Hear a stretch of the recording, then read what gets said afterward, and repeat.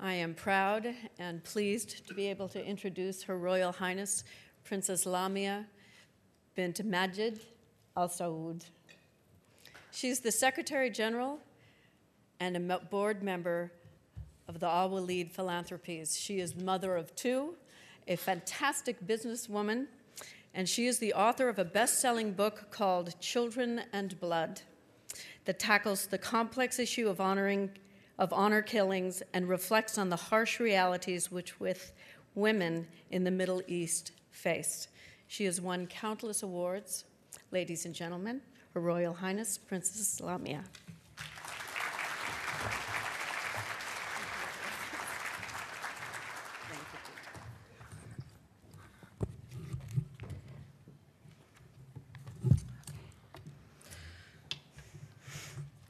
Thank you, Paige, for the humbling introduction and all the remarkable work that you and the Huntsman Center Foundation do. Your Excellencies, distinguished guests, ladies and gentlemen, I would like to ask you to indulge me for a minute. Imagine a group of young girls at a birthday party. Imagine they have been encouraged to dress up as someone they admire or aspire to be. Who do you think they would choose? A famous singer? A movie star? Perhaps a princess?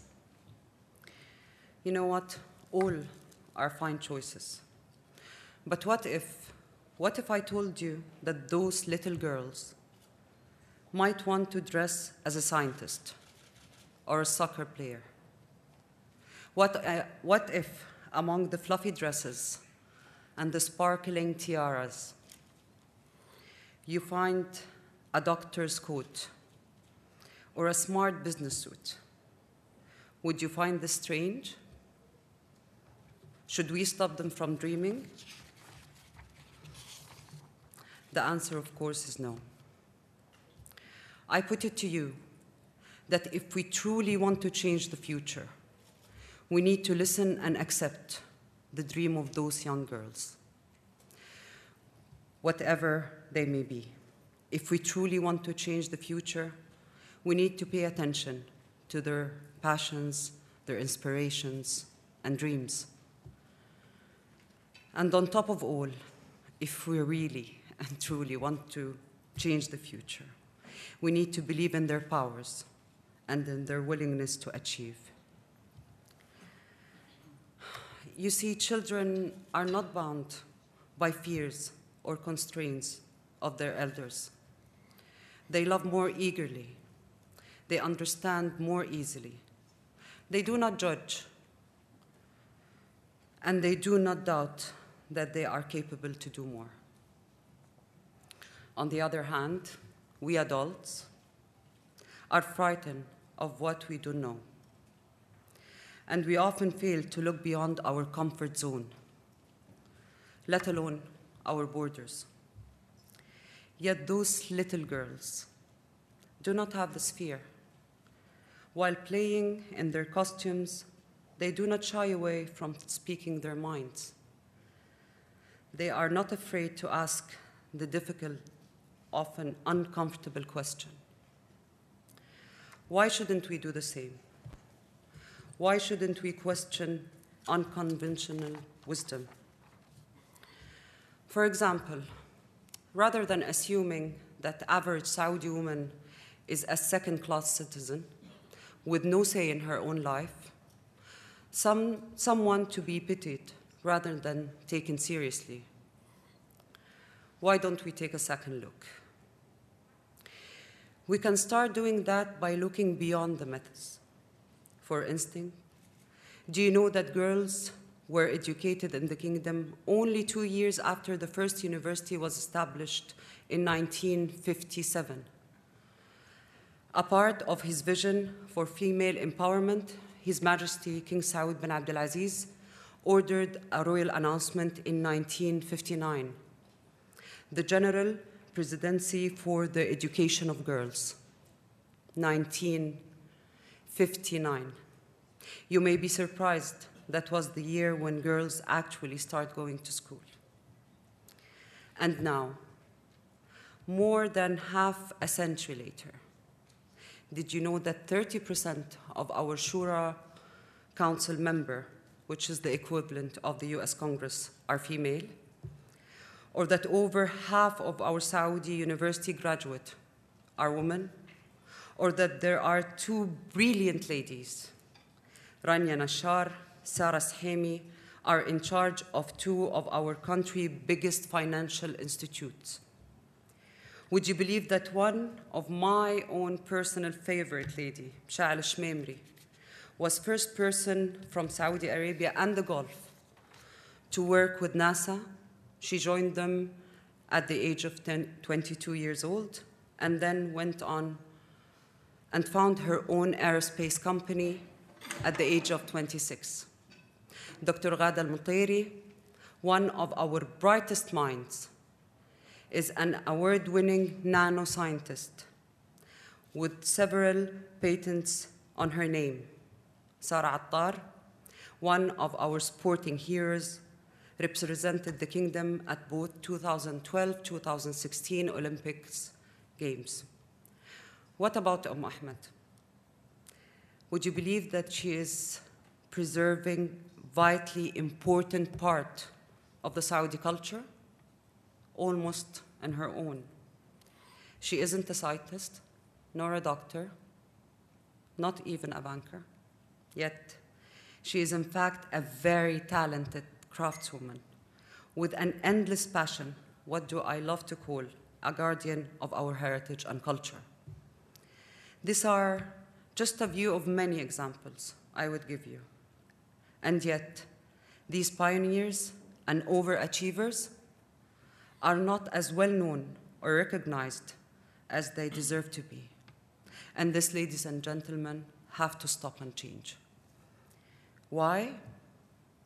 Well, let's go back to those girls. Their dreams might be limitless, but without role models to guide them, their journey will be much more difficult. We need more ladies for them to look up to. It is one of the reasons why Al Walid Philanthropy gather women from all around the world in Riyadh for women's empowerment conferences this year, the first of its kind in Saudi Arabia. We wanted to show the women and girls alike that opportunity is out there for them, and their dreams can come true. This has never been truer than it is today.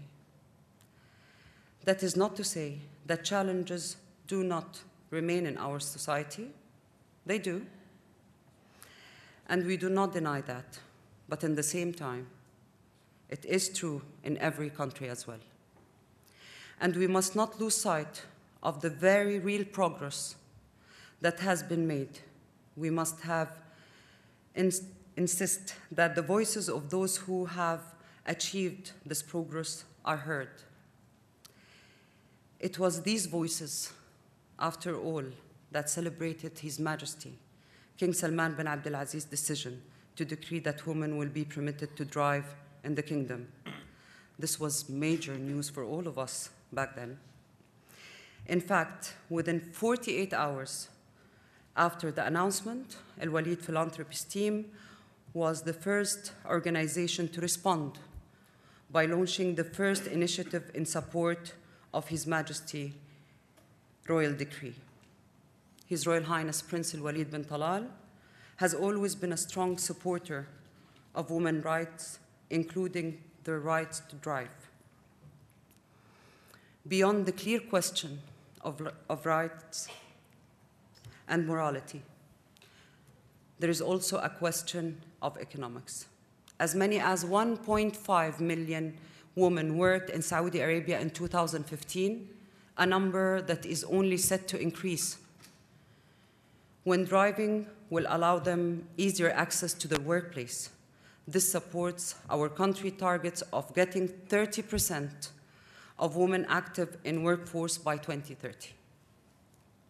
And so, ladies and gentlemen, we must go beyond simply allowing our children to dream, and instead start inspiring them to do so. We must enable them to make good on their dream every single day and pass them on for generations to come. Everyone, of course, will have her or his own ideas on what they ought to learn and how they should live their lives. But who are we to stop them from dreaming? We should not impose our own narrow ideas on their imagination. Instead, we must foster their creativity, their voices, and their idols. As a mother and as a proud Saudi woman, I say we should look to the future, a future that can only stand to gain from empowering girls, both in my country and abroad. After all, who is to say that the little girl dressed as a doctor won't be the next Dr. Salwa Al-Hazza, or that the girl dressed in a lovely business suit is the next Raya Abed? So I would like to ask you for a favor, ladies and gentlemen. The next time you see a young girl, try to see the world from her own perspective and imagine what she aspires to achieve. Who does she look up to and why? Be confident that whatever we set today as a standard for girls' role models will become tomorrow's fact. It is up to all of us to set the right standards for these young girls. We should all keep that childish sense of tolerance and wonder. Change is happening in my beloved kingdom, and women are leading the way. Thank you.